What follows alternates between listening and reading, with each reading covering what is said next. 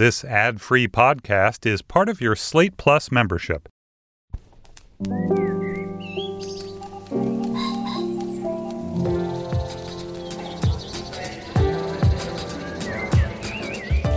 I'm Stephen Metcalf, and this is the Slate Culture Gabfest Plastic Stormtrooper Codpiece edition. It's Wednesday, October 19th, 2022. On today's show, Tar is the new movie from writer-director Todd Field, his first in 16 years. It stars Cate Blanchett as a world-renowned conductor at the peak of her career. It's also a close study of the microdynamics of power. And then Star Wars, it's had a mixed relationship to the small screen, I think it's fair to say, but critics are hailing Andor as the franchise's best offering since Mandalorian. It's the prequel to Rogue One and returns Diego Luna as the title character. And finally, how do you sell 100 million books, tens of millions of LPs at least, then all but disappear from public consciousness? And by the way, as a poet, no less. The very strange story of Rod McEwen has been retold by Dan Coyce of Slate. He'll be joining us for our final segment. In the meantime, I'm joined by Julia Turner, Deputy Managing Editor of the LA Times. Julia. Hello. Hey, how are you? I'm good. Good. And of course, Dana Stevens is the film critic for Slate.com. Dana. Stephen, can I just tell our listeners that I'm looking at you right now in all your three-dimensional, non-projected glory in the same room for the first time, definitely since the pandemic started. I feel seen. I'm looking at you, too, in all of your three-dimensional glory and all the, hidden dimensions to come in the course of the conversation. That shall unfurl as we speak. Right, the dark labyrinth. Shall we make a show? Let's do it. All right, here we go. Cate Blanchett plays Tar, Lydia Tar, and yet that feels like the wrong verb. Blanchett is herself an artist at the very peak of her renown and creative powers, as this movie makes just abundantly clear. And she, what's the word? Like she inhabits, becomes, just is, right? Bluntly is this woman conductor for the course of this 2-hour and 45-minute movie. She's a maestra, a term that Lydia Tar, the character, hates. A very rare thing still in the world of classical music. A woman at the podium with the baton, playing the orchestra with that kind of total elan of a Bernstein. And as Bernstein once said, playing the orchestra as her own musical instrument. As the movie meticulously shows and never tells us, she plays everything in her life this way. She's brilliant, funny, caustic, and very, very calculating. And she exists in one of the most rarefied spheres of all. But this sphere, along with everything else, including Lydia Tar, now exists in a new world, a world of social media, of an aesthetic refinement giving way to moral refinement. And so this movie asks us, can this woman and that sphere that she's thrived in coexist with, in the instance of this film and the story, Me Too? The movie also stars Noémie Merlant as the put-upon but worshipful personal assistant and Nona Hoss as Lydia Tar's first violinist and wife. Let's listen to a clip. Time is the thing. Time is the essential piece of interpretation. You cannot start without me. See, I start the clock. My left hand, it shapes, but my right hand, the second hand, marks time and moves it forward. However, unlike a clock, sometimes my second hand stops, which means that time stops. Now, the illusion is that, like you, I'm responding to the orchestra in real time, making the decision about the right moment to restart the thing or reset it or throw time out the window altogether. The reality is that right from the very beginning, I know precisely what time it is and the exact moment that you and I will arrive at our destination together. All right, Dana, let me start with you. First of all, how miraculously did they find someone who looks and sounds so much like Adam Gopnik to play Adam Gopnik? Yeah, that is an important thing to know about the context of that exposition you just heard about her method, is that is all, I think, very, very cleverly set up at the beginning with this real-time interview. It lasts quite a long time, that scene, right? And it's the movie's first extended scene that's a conversation between Lydia Tarr on stage at the New Yorker Festival with Adam Gopnik playing Adam Gopnik, which establishes so much, at once about this kind of rarefied universe that she moves in. It allows her to, as we hear there, kind of lay out her philosophy of conducting, and it lets us get all of her backstory via, Adam Gopnik's somewhat worshipful, unflattering introduction. So you see, the space that she occupies in the world and the person that she imagines herself to be. And then in all kinds of complex and subtle ways that I still haven't completely figured out, maybe you guys can help me understand them, the movie takes that apart. But not in the way that you might think that it would. And I think that is my biggest defense of this movie to those who might. We can get into what some of the criticisms of it could be later, but I think that the thing that most surprised and delighted me about this movie, which I loved and gave a rave review in Slate, is that it's mysterious, right? It's ambiguous. Yet, it's not ambiguous in a sort of wishy-washy sort of way where it doesn't draw conclusions, but it is extremely open-ended.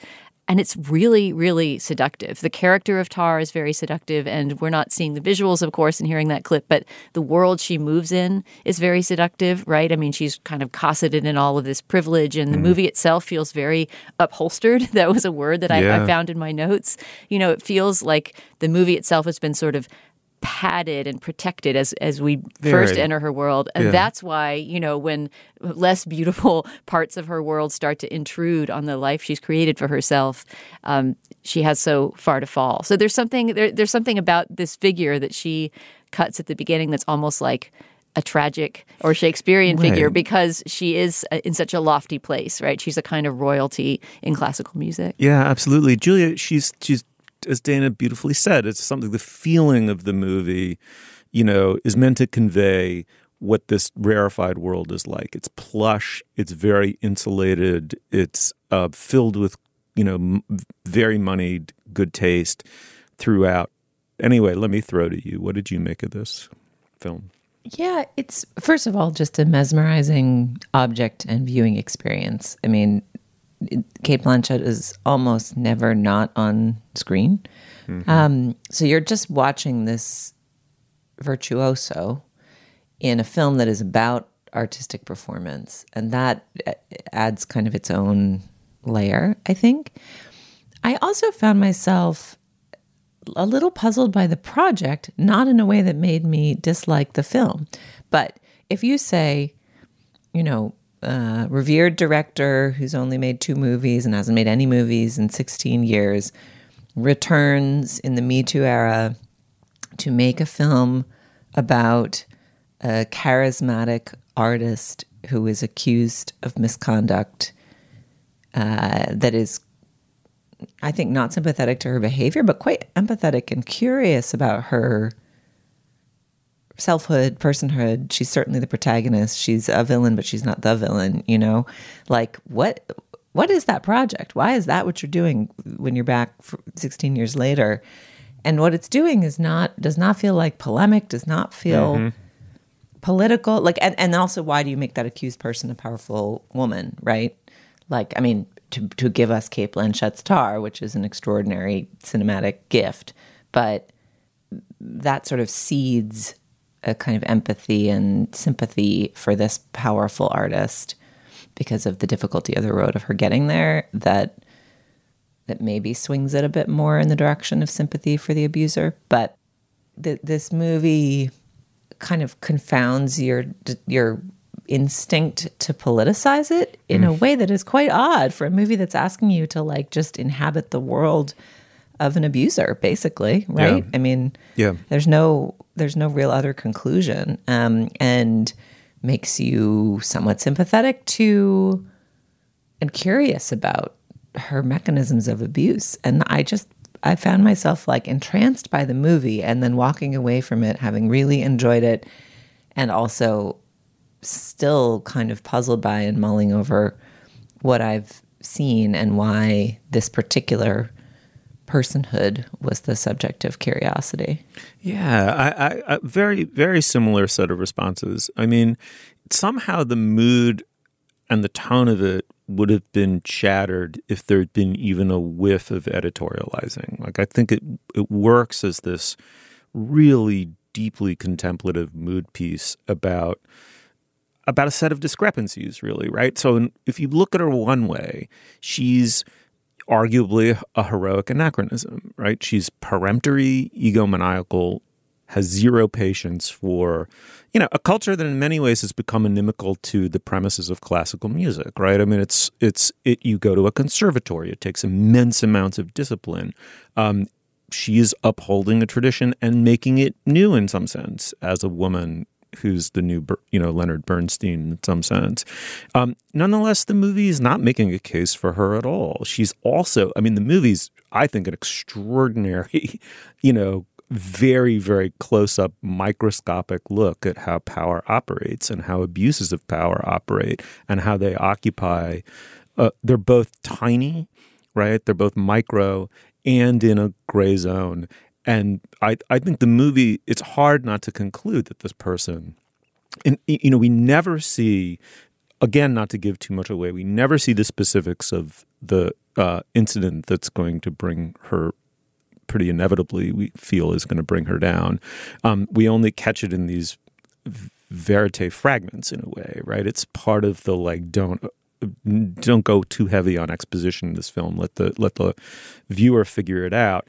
But what we do see is her repeating the process with a new, classical music ingenue. And then we see how she really does abuse her power, how she plays the world like her orchestra, but in this regard to feed her ego and her appetites, not to make great art. So there ought to be limits to your sympathy, but there's no polemicism here at all. It's just rigorously agnostic. The closest I came to feeling like there was at least something resembling, I wouldn't say editorial point. I wouldn't curse it with that. It's not didactic, but there is a moment, Dana, where I couldn't help thinking of the contrast between a very tendentiously edited YouTube video, right, which is very quick and pieces together some of her worst statements in a classroom and maybe publicly as well, into something that's both true and untrue, right? It points to something that really did happen but is also misleading. The contrast between that and the film we're watching, right?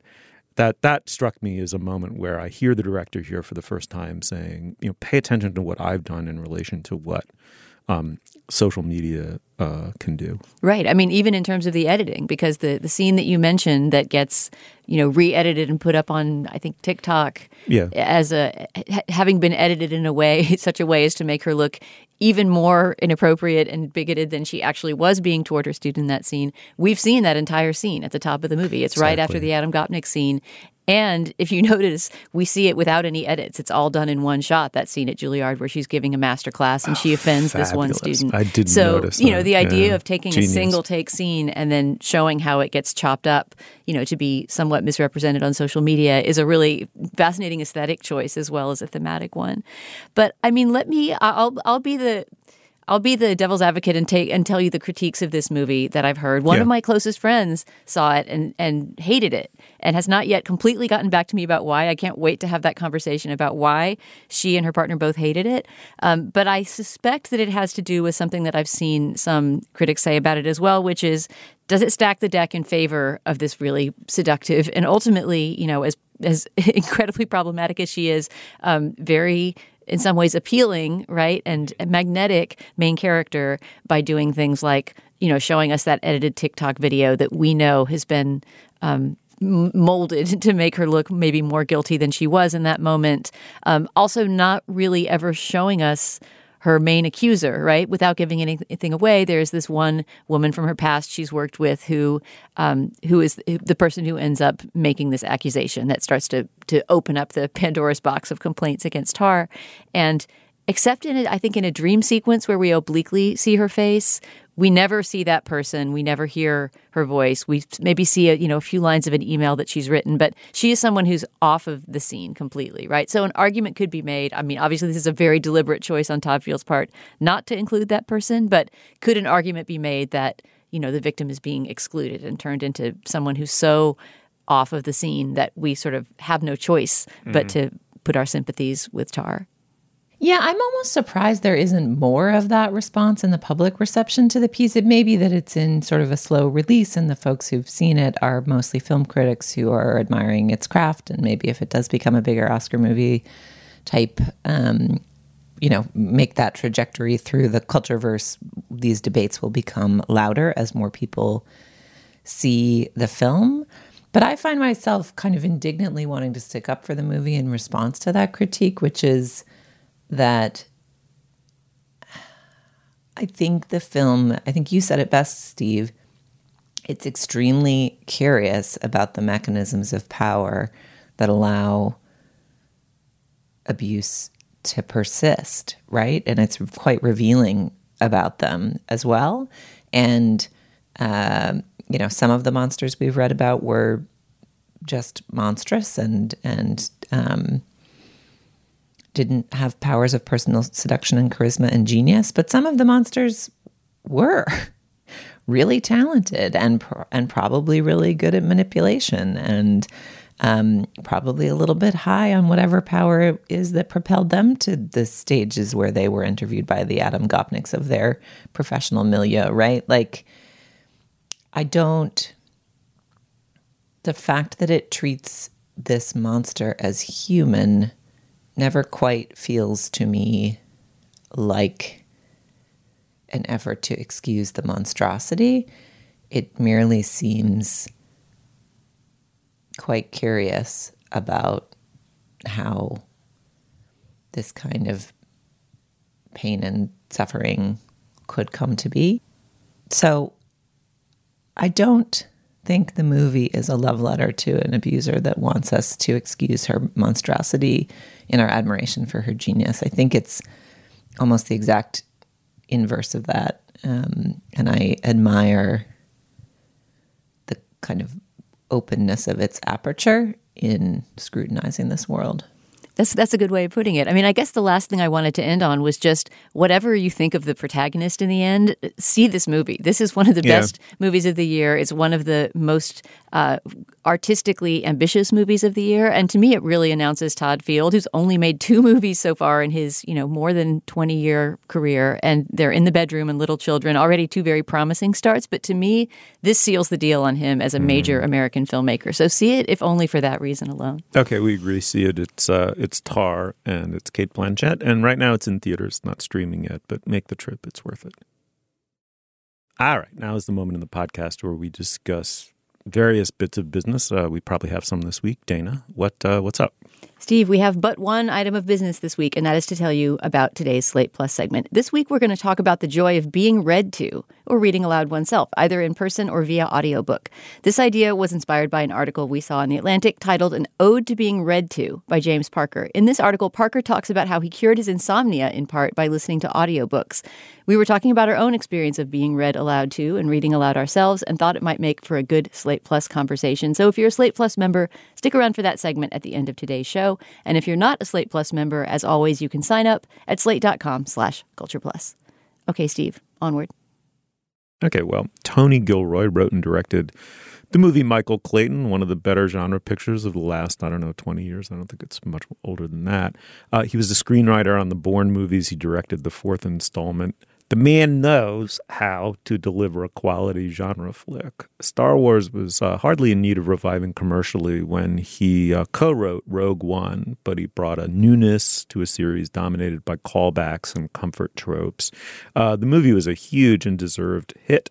And now we have Andor, a TV show spinoff on Disney+. And I really mean it. It's a huge relief to see Gilroy's name all over it. It's a prequel to Rogue One. And Gilroy created the show, wrote many of the episodes, and no coincidence, it's getting stellar reviews. Why don't we listen to a clip? In the clip, Cassian Andor expresses contempt for the Empire, and he talks about how easy it is to steal from them. He plays upon their own hubris. The man he's talking to is a rebel leader played by the Swedish actor Stellan Skarsgård. Let's have a listen. To steal from the Empire? What do you need? A uniform, some dirty hands, and an Imperial toolkit. They're so proud of themselves, they don't even care. They're so fat and satisfied, they can't imagine it. Can't imagine what? that someone like me would ever get inside their house, walk their floors, spit in their food, take their gear. The arrogance is remarkable, isn't it? They don't even think about us. Boss, I don't know you. Fair enough, but I know you. These days will end, Cassianander. The way they laugh, the way they push through a crowd. The sound of that voice telling you to stop, to go, to move. Telling you to die. Rings in the air, doesn't it? All right, Julia, let's start with you. Quite a surprise at this late hour to have a Star Wars franchisee do something, as critics are saying, fresh and kind of interesting and kind of grown up with the property. What do you think? This is a great show. And it's a little bit of a slow burn. I mean, a la Tar, actually, weirdly. It's like very confident of its world. It situates you very deeply in a world. It seems funny to admire the world building of a Star Wars project, since obviously the Star Wars world is one of the most fully realized fictional worlds that there is. And yet, the production design of it just makes it feel real in a way that feels completely different from the, like, I'm wearing a plastic Stormtrooper codpiece kind of tone of the aesthetics of even the most beautiful other Star Wars movies. Like the kind of gritty realism and detail really sells something that is also thematically interesting, which is the show is essentially using the Star Wars mythology to ask the question, where does revolution come from, right? Mm-hmm. What causes people to resist power, to band together, to what causes them to do that as human beings, and not sort of like, how do they achieve it with, you know, driving the thing through the little thing to exploit the vulnerability and the big thing that the bad guys have, you know, like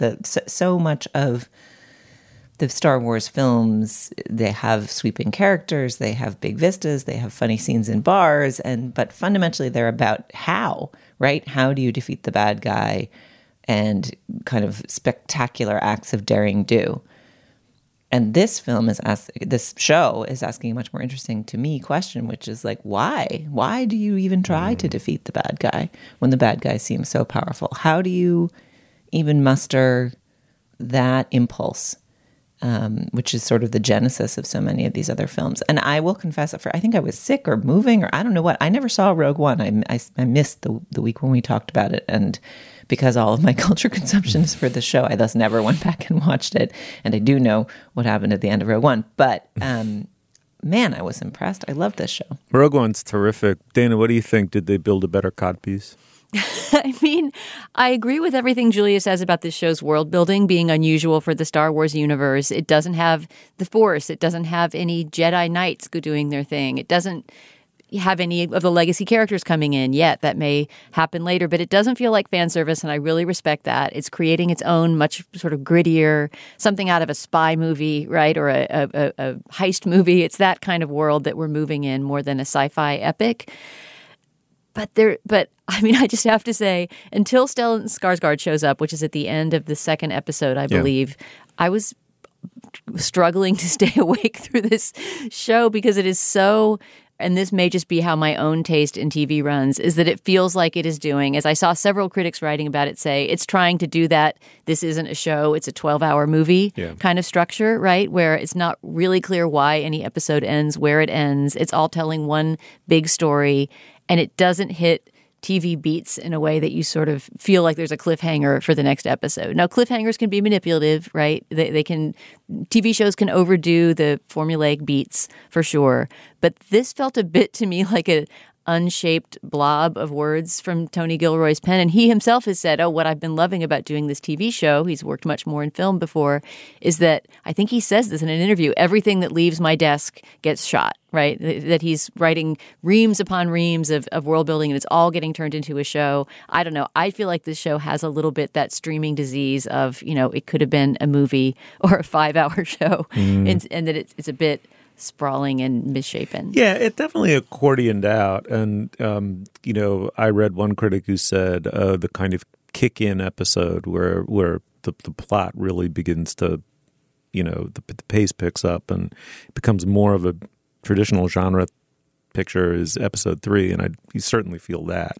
I liked it. I liked it a lot. I mean, to me, I saw Star Wars, the original one, when I was in whatever it was, 6th or 7th grade. I can't remember. I saw it 9 or so times in the theater back when that was an unusual thing to do. I mean, it just kind of remade my sense of the possibilities of a certain kind of movie. And loved it, and it's been sort of nothing but disappointments ever since, in a way. And maybe I just kind of got older at the wrong time or something, or before my time. But the comfort of returning to the world, right? Like we're being sold the world, and the price of a theater ticket is the price of reentry into the world, and you get all of this like nostalgic throwback content. And over time, to me, it's just become, Dana, it's become like mixed cinema, It's like, and to cover that up, there's that horrible, slow-paced self-seriousness that these, self-important genre pictures now have, like stretch it out to 3 hours and on and on. I think this, Julia, I agree with you. I think this escapes that. I just think it's good TV.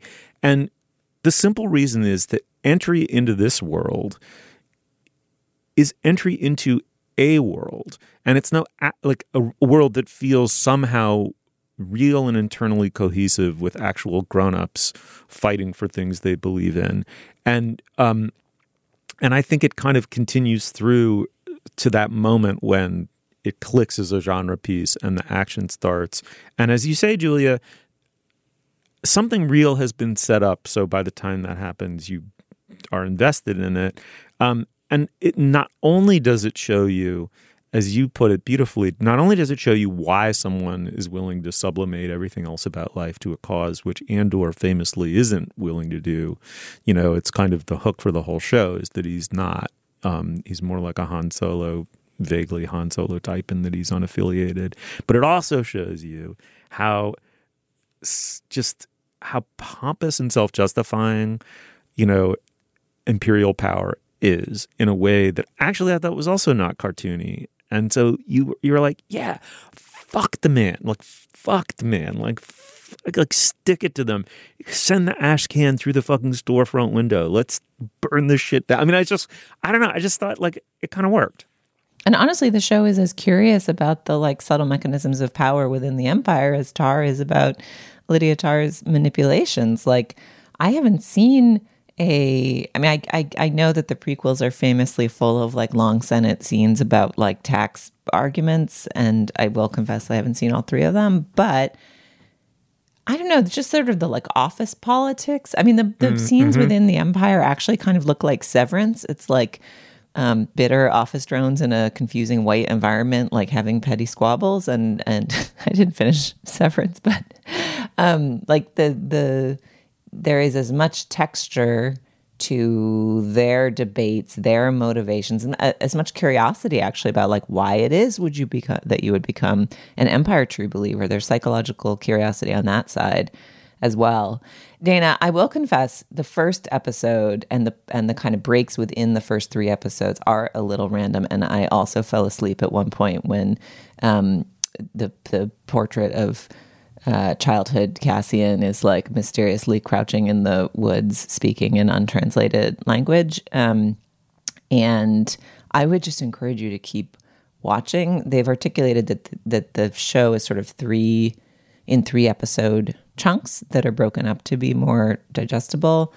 And the third episode is a sockdolager, and the thing just keeps gathering momentum from there. And I really think it's worthy of the Dana attention. I agree. And once Stellan Skarsgård and Diego Luna meet up, also we haven't talked about Fiona Shaw, but she plays an important secondary character and she is always welcome and great and everything. Terrific. I mean, the actors are so high caliber. Scene by scene, the writing is really good. There's never a moment when I cringed at the writing or thought, this is hokey or awful or anything like that. My complaints would have more to do with sort of form and structure and padding. Like, we don't need to see so much of the young Cassian. We get it. He had a traumatized childhood. I'd rather stick with the Diego Luna character. But in relation to what you guys were saying a moment ago about investigating systems of power and what would motivate you to be, an evil representative of the Empire, I really love that secondary character, Cyril Karn, who's the sort of officious suck up to the bad guy, Absolutely. right? He's basically almost like an Adolf Eichmann figure, right? Like from the Hannah Arendt investigation of Nazism. He's sort of this middle manager who's trying to move up and trying to articulate the philosophy. And there's a moment he gives a really wan pep talk to a bunch of Empire soldiers, and it clearly doesn't go over well at all. That's not something that we often see in the Star Wars universe, right? Is sort of, the toadying member of the Empire who's trying to work his way up. And the actor who plays him, I should shout him out, is Kyle Soller. But yeah, stuff Terrific. like that is what gives this a little more texture than, The Mandalorian or something like that, and makes me feel like, yeah, I'll keep watching. We also have to shout out before we adjourn this segment that the music for Andor is from official MFOP musical friend of the program, Nicholas Bertel. And so that was an additional layer of enjoyment for me. All right. Well, the show is Andor. I think we all, more or less liked it. You should check it out. It's on Disney+. Okay, moving on. Okay, well, Rod McKuen sold millions of poetry books in the 1960s and 70s. He was a regular on late-night TV, released dozens of albums, wrote songs for Sinatra, and was nominated for 2 Oscars. So writes Slate's own Dan Coyce in Slate. Dan, welcome to the show. Hey, thanks for having me on this beautiful, sensual experience. It's too early. Don't get off too soon, okay? Let's pace ourselves. That's actually an appropriate joke. We'll get there, Dan. We'll get there. Anyway, I love your piece on the poem Rod McKuen. I encountered him repeatedly when I was young. Let me continue quoting a little bit, and then we'll turn to Rod himself. He was a flashpoint in the battle between highbrow and lowbrow, with devotees revering his plain-spoken honesty and Dick Cavett mockingly calling him the most understood poet in America. It's wonderful. Every year on his birthday, he sold out Carnegie Hall. Okay, Dan, take it away. We have a recording from one of those Carnegie Hall birthday parties. In this recording, Rod's reciting his most famous and beloved poem, A Cat Named Sloopy, a sentimental but exciting story of Rod's years in New York when his beloved cat greeted him every night when he returned from his erotic adventures, his dalliances with Ben or Lillian. But then one winter, Rod stays away too long, and when he returns, Sloopy's gone, and he searches for Sloopy, screaming her name through the dark New York City streets. But he never finds her, and here's what he says. But once upon a time, in New York's jungle in a tree, before I went into the world in search of other kinds of love, nobody owned me but a cat named Sloopy. Looking back, perhaps she's been the only human thing that ever gave back love to me.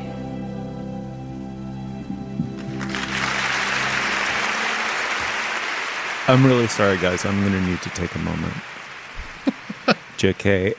Dan, it's schmaltz heaped upon schmaltz, these kind of, was it Montevani strings in the background? I can't remember, but just like lachrymose excess. I also love that you're hawking a poem about a cat named Sloopy at the heyday of a dog named Snoopy. It's just incredible that this was as ubiquitous. 321. It's incredible that this was as ubiquitous as it was, but almost more incredible. I knew nothing about McKuen other than seeing his name everywhere when I was 10 years old, was how he became Rod McKuen. It's really an astonishing backstory. I think we should start there. He spent his teens and 20s into his 30s convinced that he was eventually going to become famous, making up for a truly miserable childhood. He, bounced in and out of juvenile detention centers. He was abused by his family and by his stepfather. And in the wake of that, he became convinced he was destined for fame. And he spent his 20s basically pursuing it any way he possibly could. He briefly signed a contract with a movie studio in Hollywood and played all these like second banana roles in forgettable teen movies. While he was there, he would write his own fan letters from fake teenagers and send them to the studio every day. He recorded album after album of novelty songs or beat satires or songs about mummies and tried to make hits with those. And eventually he actually achieved an enormous success with this very strange album called The Sea, which was his poetry about love and lust, read against the backdrop of, as you say, sort of Mantovani strings and also ocean sounds, the #1 makeout record of the late 60s, an album that rivaled Fleetwood Mac's Rumors in catalog sales at its peak. Do you know my friend, the sea? He watches everything we do. You, rolling over in your beach bank sleep. Me chasing seagulls down the dunes. And then he finally truly became insanely famous in the late 60s with poetry, with these Random House hardcovers and paperbacks of poems that just flowed out of him with the great ease of the untrained sentimentalist. And they really connected with this sort of vast middle of 1960s culture, not the hippies exactly and not the squares exactly, but everyone else. Dan, you segued perfectly into what I wanted to ask you about, which is just this little thing you throw off about, 400,000 people went to Woodstock, but what about everybody else in that demographic and what they were doing? And I was thinking, as someone who was just a small child when this stuff was popular, that it speaks to and is in conversation with a whole style of kind of middle-brow sensuality that was sort of the thing in that period, that there was sort of, I don't know, I'm even thinking of things like William Shatner's spoken word albums or things like that, right? There was a certain kind of appetite for high culture that was channeled through more middle-brow culture. That would even, I guess, go toward sort of pop classical, going to see the Pops Orchestra or something like that. This is all very inchoate, but hooked on Bach. Right. Like, could you talk a little bit about that? Like, I see Rod McEwen, who I remember being on people's shelves, not my parents. They would have been in like the Dick Cavett category of people mocking Rod McEwen, but definitely omnipresent along with like Jonathan Livingston Seagull, right? And books like that. And I just wonder how you see him as fitting into that, part of 60s, 70s pop culture that we've now put in a closet because it's sort of embarrassing to remember. Well, one of the great lessons of reporting and writing this piece was how transgressive he seemed to people coming out of the, early to mid 60s, people who were not fully on board with the sexual revolution, but who were still feeling sort of stultified by the conventional culture of the day and thought there must be something else other than this, old-timey way of men and women and men dealing with each other. And so for them, the sexual freedom and the gentle license and the kind of soft focus horniness of Rod McEwen's work really meant something. It really touched them, and trying to, as a reader, tap into what really mattered to those readers at the time, even as I, reading Rod McEwen's poetry, feel intensely embarrassed, was like a useful lesson for me in how eras approach the art that really means something to them. It just feels impossible for something like this to be such a sensation right now, and yet not, as you write about in your piece. We live in the era of the Instagram poet Rupi Kaur, and there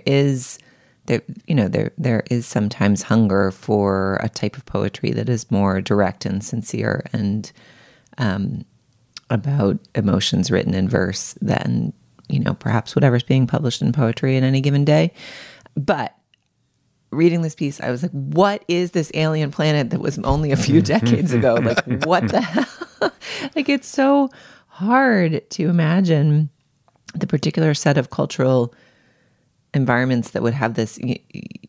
Like, it does feel different, Ruby Kaur on Instagram versus like this being at Carnegie Hall annually and being, on the covers of magazines and sitting on talk show couches. Like, yeah, but she sells books not in Rod McEwen quantities, but she's the closest approximation to him that we have at this point. Yeah, but is it quite so horny and goopy? Isn't it a little bit more self-actualizing? Like, it feels.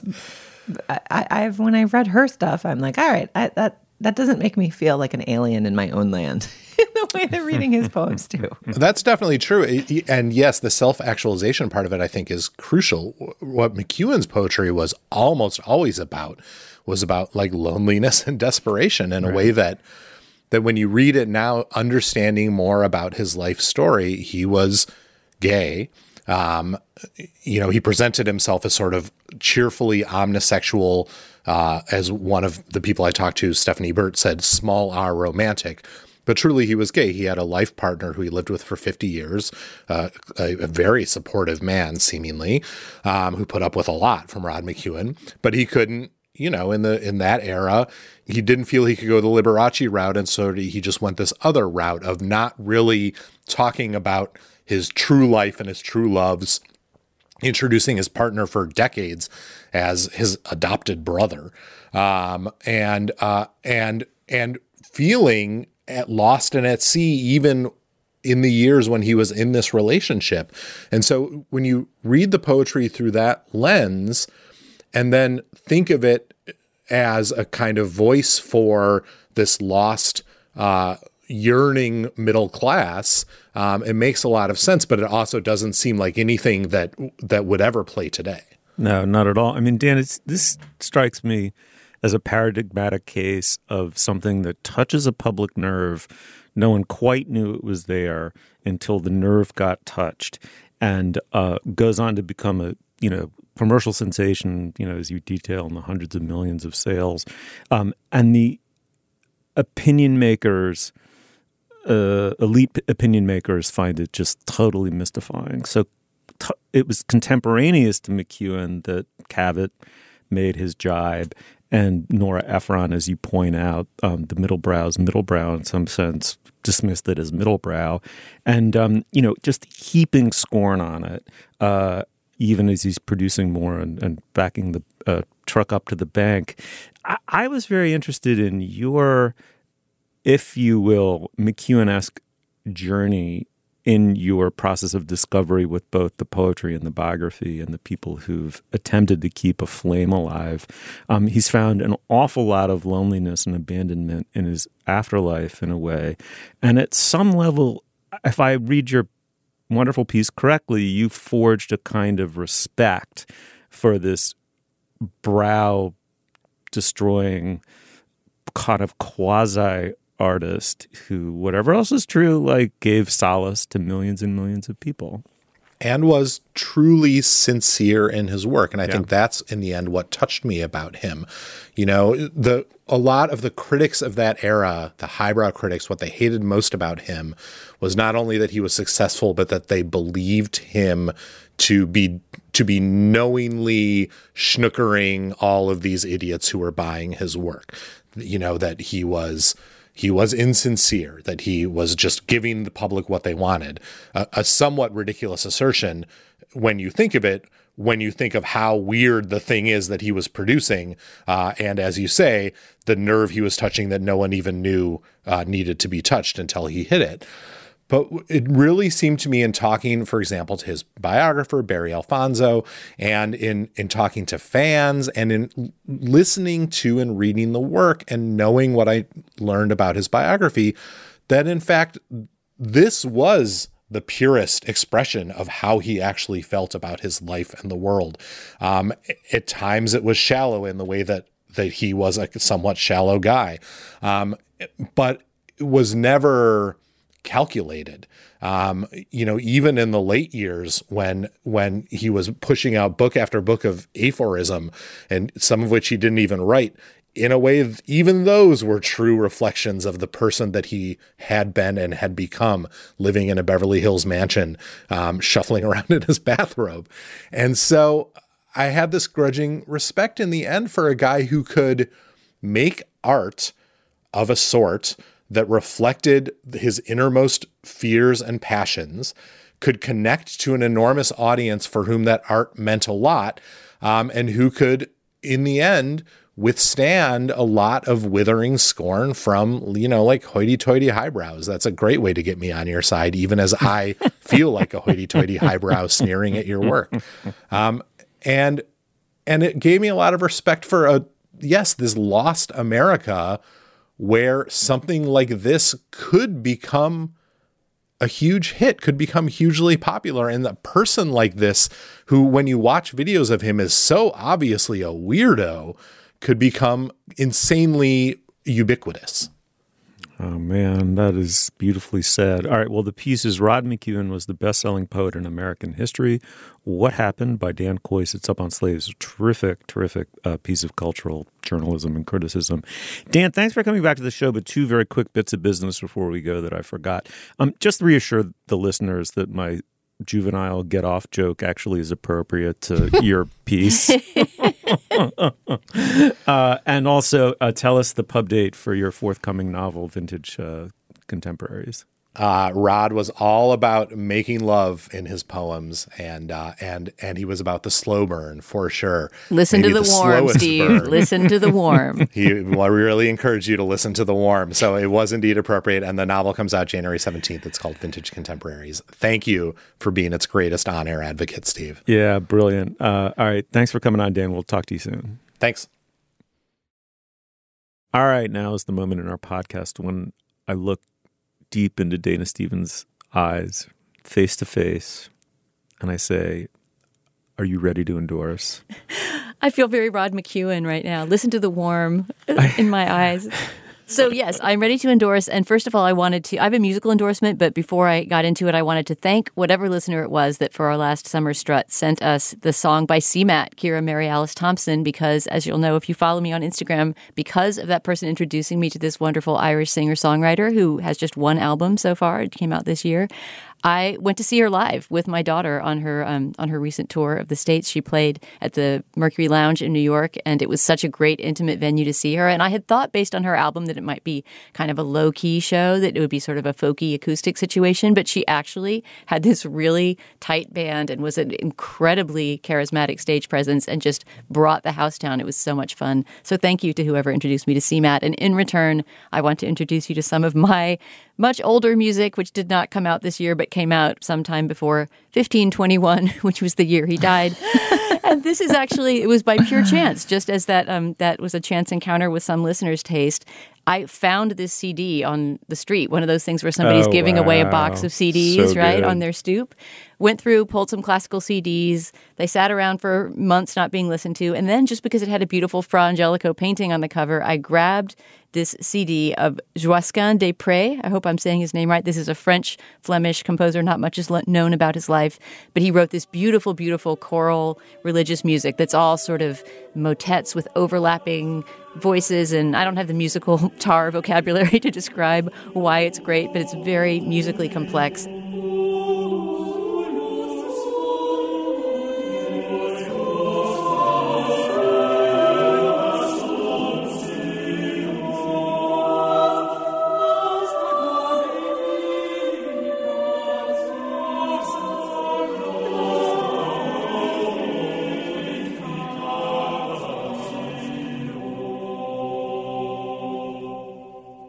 And it's wonderful thinking music. Julie and I have talked before about how listening to Bach is a great way to put yourself in this sort of thinking, writing mode. Well, I wrote yesterday for hours to this album by Joasquin des Prés.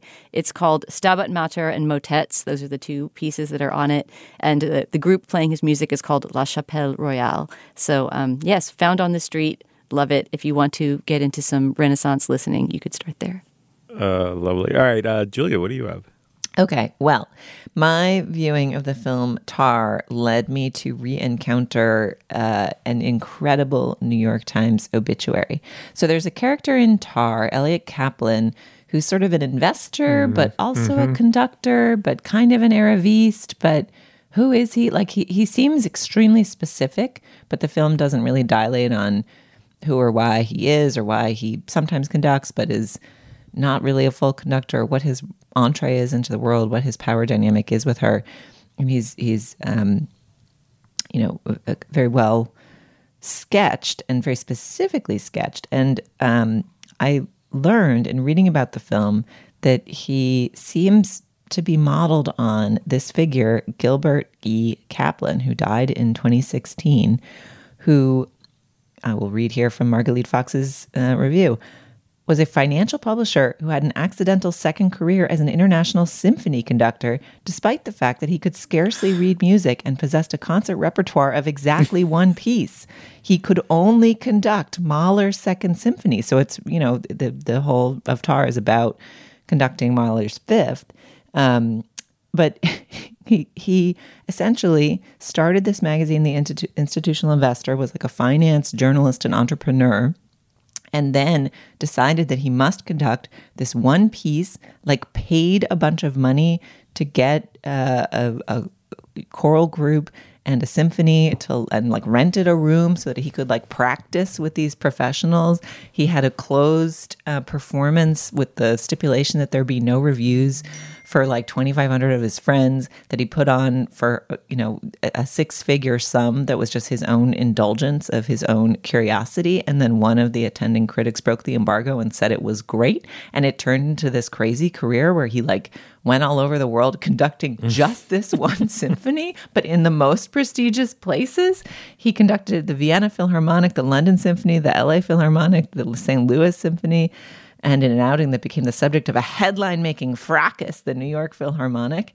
Anyway, this entire obituary is an extraordinary portrait, and although I would not change anything about Tar, it did lead me to wonder, like, why not make a movie about this guy? Didn't people ever ask him, "Hey, do you know this tune?" I mean, why wasn't he? No, challenged? They knew he was. No, he was transparent about being this Arabiste, but his curiosity was deeply sincere, and a lot of serious music people felt that he knew and understood this particular piece, which is apparently an incredibly complicated musical piece, like as well as the people who know all the music in the way that the people in the film did. So anyway, I would encourage everyone to go read Gilbert E. Kaplan, publisher and improbable conductor, dies at 74. And to contemplate the Tar sequel that's just about this dude. Oh, that is so great. That is so good. All right. So we found on this show, we found our way to this very definite sweet spot, which is the music of the jazz pianist Red Garland. And what makes it so tricky to find other artists or records that hit that same sweet spot is that it's so utterly uniformly reliable. You can just click on any Red Garland recording and out comes the most elegant jazz piano. It is both music that you can pay intent attention to, because Garland was an extraordinary musician, a really, really gifted, really wonderful musician, arranger. It's not without a distinctive flavor at all. You can also put it on and kind of ignore it. And in my lifelong struggle to please and earn the respect of Julia Turner, I feel like Red Garland is my one unequivocal victory. And since then, I've struggled to find more jazz records that have this same oddly bewitching charm. And Julia, I think I found another one. Okay. So I think McCoy Tyner, and this is what's great about McCoy Tyner, who I've endorsed before, other works by before. The great thing about McCoy Tyner is that he's a musician's musician, had enormous success, but often not as the leader, right? So he's, I think, probably most famous for the work he did on some iconic John Coltrane records. But he had a wonderful career of his own, playing his own stuff. He has a record called Nights of Ballad and Blues. It's so good. It's so good. And I think maybe, just maybe, it hits the Red Garland sweet spot.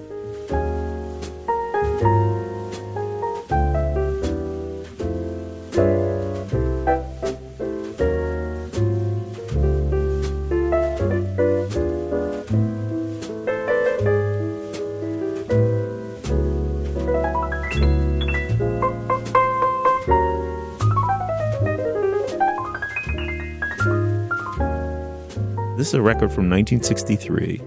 You know, jazz, to its enormous credit, like really grew as an art form, and it became political in some ways. It became compositionally daring and very challenging to a listener's ear. It was saying, screw you to like, we're cocktail music while you sit there and have a drink and pay no attention to us. Like, you know, but that said, like, this is just a beautiful, gentle, in its way inconspicuous album, but with all these wonderful voicings and tonal complexities. I just think it's a great record. So check it out, McCoy Tyner, Nights of Ballad and Blues. Okay, Steve, I can't wait to listen to this. I feel like both of you have name-checked some of my favorite previous endorsements in touting these endorsements this week. So if I'm going to get new dinner music and new thinking music in one round of endorsements, like that's major. So I'm very excited to check this out. But I need to correct the record. It is not only Red Garland who you have successfully put over into this category of like listenable but not insipid jazz. The Out of the Blue album by Sonny Red that you recommended a couple months ago is a total winner. Like everyone should go check that out. It's different in character, but similarly like mood setting, but not in a Rod McEwen way, and you know, merits attention, and also will happily play second fiddle while you just chop onions if that's what you wanted to do. Good, great record. So super excited to check out this new tip.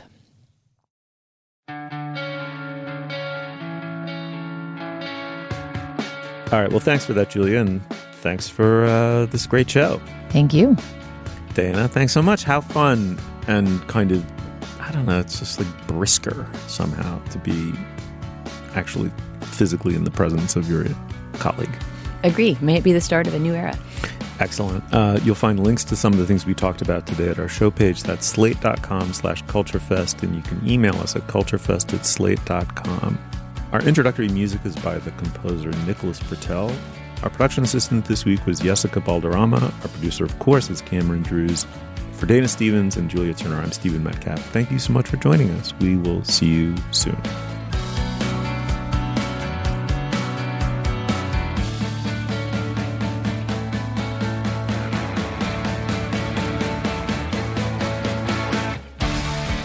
Hello and welcome to the Slate Plus segment of the Slate Culture Gabfest. Today we have a listener prompt pegged to an Atlantic piece.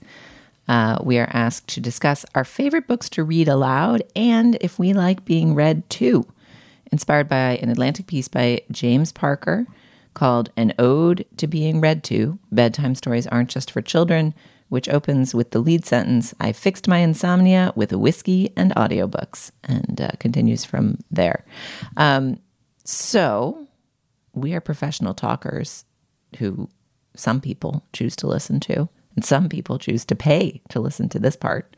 So we clearly like talking, but I'm curious, Steve, do you like to read aloud and do you like to be read aloud too? Two very different activities in my experience. Well, two of the really defining experiences of my life involved out loud reading. The first was, third grade is famously a sort of carefully mapped developmental year, I think, where according to this is your anachronistic terms, but it was sort of the year where you transition from kind of the preschool world, which is a home substitute and very maternal, and to this day, preschool teachers tend to be overwhelmingly female. Though, of course, that is changing and should change. But like the developmental psychologists used to say, the mother and her brood atmosphere of the early grades. And third grade is a famously transitional year, and by fourth, you're supposedly getting a real education. whatever. I mean, or like a curricularly based academic education, and off you go. Well, in third grade, I had the most marvelous teacher who was, I think, instinctively attuned. This was before maybe a lot of super self-conscious, certainly the kind of school I was in didn't have a super self-conscious sensitivity to the latest research on child development. But Mrs. Bounds, and I can still picture her so vividly. And in third grade, Mrs. Bounds sat on the edge of the desk and read the Narnia books to us. In fact, I think she only read one. I think she read Lion, the Witch, and the Wardrobe, which at that age was, you weren't going to read them all. But and it was so transforming. I mean, I'll never forget it. I hadn't read them, hadn't encountered them. It was, I guess, a little precocious maybe for third graders. I don't know. Probably wouldn't have read it yourself in third grade, as I recall. But having it read to you, just moving through the wardrobe from, already a somewhat magical universe of the British manor house or whatever it is. I mean, I haven't read it in a long time, but through the wardrobe into Narnia. And I was like, I went right through that wardrobe with Mrs. Bounds and the rest of us. And it's like, if I had to just pinpoint the moment I became a reader and someone just captivated by like spellbinding prose and world making, that was no doubt in my mind. That was absolutely it. And then the second life-changing experience, and Dana and Julie, I bet this is true of both of you, right? It's like, reading to your kids, and it's not an automated, right? You're not, I mean, I had one experience. I mean, I had this experience with both kids, but I really had it more with my younger daughter in a way, because I sort of felt like you go from playing a zone defense to a man defense when you go from 1 to 2 kids, right? And if you're a 2-parent household, you just sort of, and I was on top of my older daughter, who was filled with homicidal impulses at the thought of a sibling competing for her oxygen and our love or whatever. Turned out to be fine. But, and I kind of, in a salutary way, sort of ignored my younger daughter for the first year plus of her life. I was like, that one's just going to have to, like, that little seedling's going to have to grow on its own, right? She'll get a father one of these days. And that also turned out to be totally fine. And I just remember reading to her late at night when she'd woken up. And I just remember this moment of recognition where I saw this very pre-verbal child understand that I was her father, right? Like, I just almost don't know another way of putting it. It was like, oh, I also have a relationship of deep intimacy and almost like sourcehood or whatever you want to call it with you as well, right? She was a very mother-bonded infant. And it was in reading to her, and I persisted reading to both of my kids as one would. And then it culminated in reading I Capture the Castle out loud on Dana's recommendation to them. And it's just a totally spellbinding experience. I think Parker's right in this piece, right, Dana? There's just something so pre-everything about being, if not read to, even spoken to out loud, right? The Homeric epics, like most of the epics, original epics, were oral poetry. You're around a campfire with the tribe and you're hearing the oracle or the poet or whatever just spin it out. And that's an extraordinary feeling still. I mean, if anything, I feel like he doesn't go far enough in his appreciation of the intellectual experience of being read out loud to. I mean, specifically, he is talking about curing his insomnia, so he's using audiobooks in this very specific way, and he's not trying to create, to consider the entire history of bardic poetry or something, although he does use the term bardic in describing how he feels as these audiobooks are lulling him off to sleep. But yeah, he has this very regressive kind of image. I think there's this funny line about, I'm like a king with pork grease on his chin or something, that he's sort of, sipping his whiskey and letting himself be soporifically lulled and dulled into sleep. I kind of experience, audiobooks in particular, as the opposite. I don't think I could fall asleep listening to them because they're too stimulating, right? And it's more about, I use them to feel like I'm reading when I'm doing something that doesn't allow reading to happen, right? Like taking a walk or doing chores, whatever, right? It's that feeling of, I want to think about something, but, I can't sit and look at a book. That's sort of the place that audiobooks come to fill for me.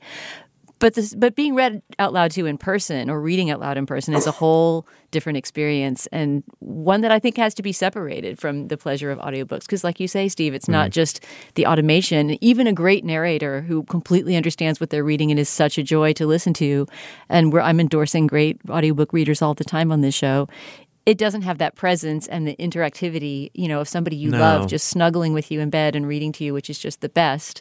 And I know that my mother read to the three of us, me and my siblings, beyond the point when we could read perfectly well ourselves, and we just enjoyed the pleasure of being read to. And I guess the two big stories I would have about reading out loud and being read to, one would involve parenting, and that's that, and I realize that I'm now stepping into Tar-like cancellation territory, but my daughter and I read all the Harry Potter books out loud together after she had already read them as books. Oh, wow. And I was only familiar with them as movies. I at that point had reviewed, 2 or 3 different Harry Potter movies that had come out, but had never read one of the books, was just sort of aware of them as a book that she was reading or listening to in the great Jim Dale audiobook recording. But at a certain point, we made it our goal at bedtime to get through all of those books. If you think about how many there are and how long they are, that took us way past the point where she was an independent reader. And it became, in a really interesting way for my daughter in particular, a kind of acting exercise as well, because there were certain characters that she liked to do. Hermione was one of them. And so if that person's dialogue came along, she would do it, and she had a voice and an interpretation. Oh, that's great. A couple other characters she loved to do as well. So it really became almost like a ongoing play or show that we were putting on together over a period of years. And it was really exciting to reach the end of that, especially because it was all new to me. I was getting surprised by twists that she already knew were coming. And I will also note that was long before transphobia, et cetera, sort of turned J.K. Rowling into the ogre that she's now, I think, pretty rightfully perceived as. So please don't cancel me, because I enjoyed reading Harry Potter aloud with my kid. And then the only other experience I wanted to note was reading my own book aloud, because I read my audiobook in a studio late last year, just a few weeks before it was going to come out. This is the very last thing they do, is record the audiobook. And that was a surprisingly profound experience for me. I mean, for various reasons, I was sort of down on my book at that time. I was sort of dreading it coming out. It felt to me like it wasn't ready, and I was, very nervous about the experience and didn't really want to look at the manuscript. I didn't enjoy clicking on the file and opening it. I wanted to look away. And yet, strangely, when I sat down and started reading it in my own voice behind glass at the studio with this really excellent producer on the other side kind of guiding the performance, I started to like it. I started to see what was good about it and kind of reassess it in a way, and remember that it was a story that long ago I had decided that I wanted to tell, and that I was now telling in my own voice.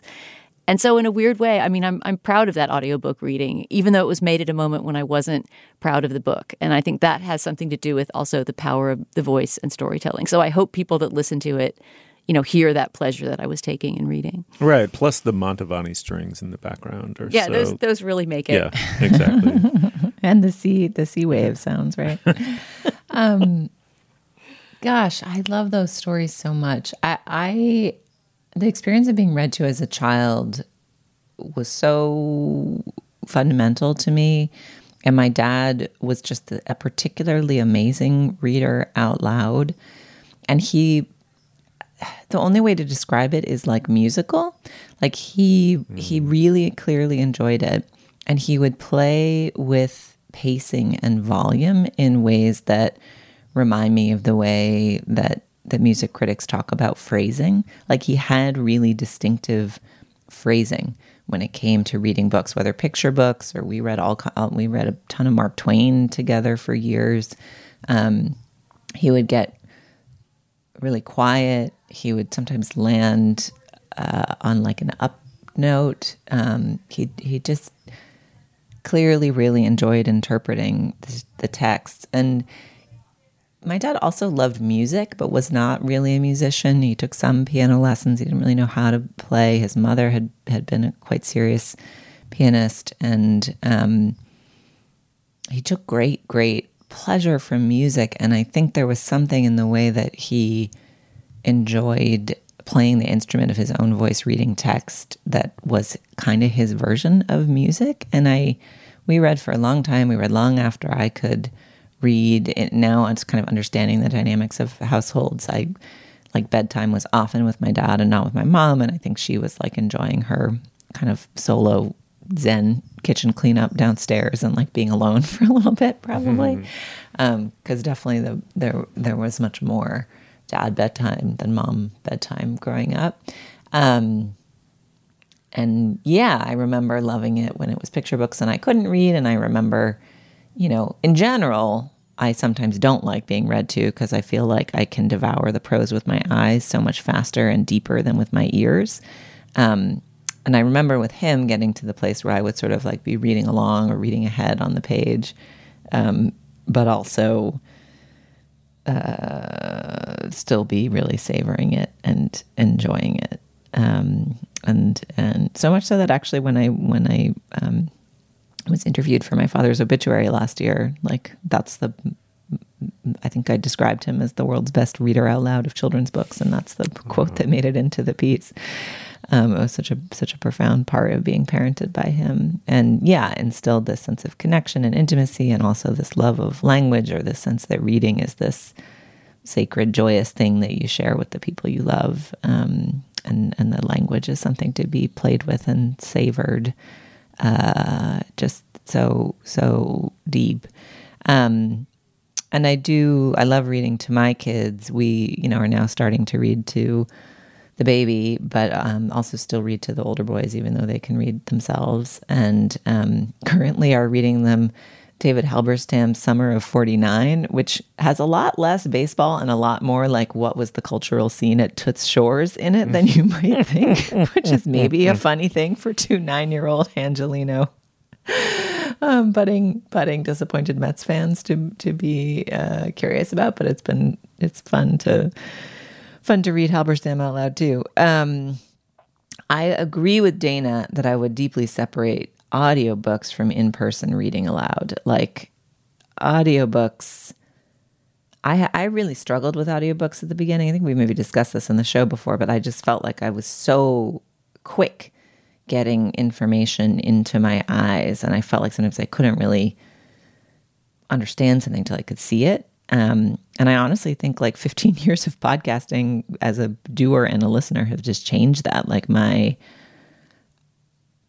capacity for like oral comprehension, AURAL comprehension and retention is just way, way, way more sophisticated than it was 15 years ago. Like I feel like when we talk, I can sort of play back the tape of what we said in my head to make recuts, and I obviously can't hear that deeply when I'm listening to something someone else has recorded, but I have a lot more capacity than I used to. I think I've become better at comprehending texts. But I do still find I kind of like to start a book looking at it to like fix the name. I like to see the names, see how they're spelled, see who the characters are, and then I can kick over into audiobook, but I sometimes have trouble starting books as audiobooks in a funny way. And I still prefer fiction to non and a little bit of plot to propel you along. Yeah, I mean, Dana, the one thing this segment really makes me appreciate anew is that written prose should never lose its primal relationship to spoken word, right? Like it's like language that has somehow lost its connection to human speech, right? I mean, they're different. They're totally different things, and well, not totally different, but they're very different things, and they occupy in some ways different realms. But there just has to be. I mean, it's as simple as your own voice as a writer has to have some really deep correspondence to your own voice as a speaker in some way, or you've cut yourself off and placed yourself in a zone that's very quickly going to become filigree or just pretentious dreck or whatever. As simple as maybe just reading it out loud and seeing if someone laughs. Well, that's why reading out loud is such an incredibly effective editing tool, right? Very. And it's hard to make yourself do it sometimes because if your prose is already making you cringe on the page, it's going to only make you cringe that much more when you read it out loud. But to me, it's a great way, for example, of compressing sentences and punctuation. You realize that you've got way too many dependent clauses when you start reading out loud, and you remember, hey, periods exist too, and it's a piece of advice I'm often giving to people that I should really take more myself, is read your own stuff out loud. Absolutely. Yeah, there's no better way to hear whether something works or does not. All right. Well, thank you so much, James Parker, for this meditation, to our listeners for asking this interesting question, for all of you listeners for letting us do our own version of reading aloud to you. Thank you for being Slate Plus members, for supporting Slate in its journalism, for supporting our show, and for listening to this bonus segment of the Slate Culture Gabfest. We'll see you next week.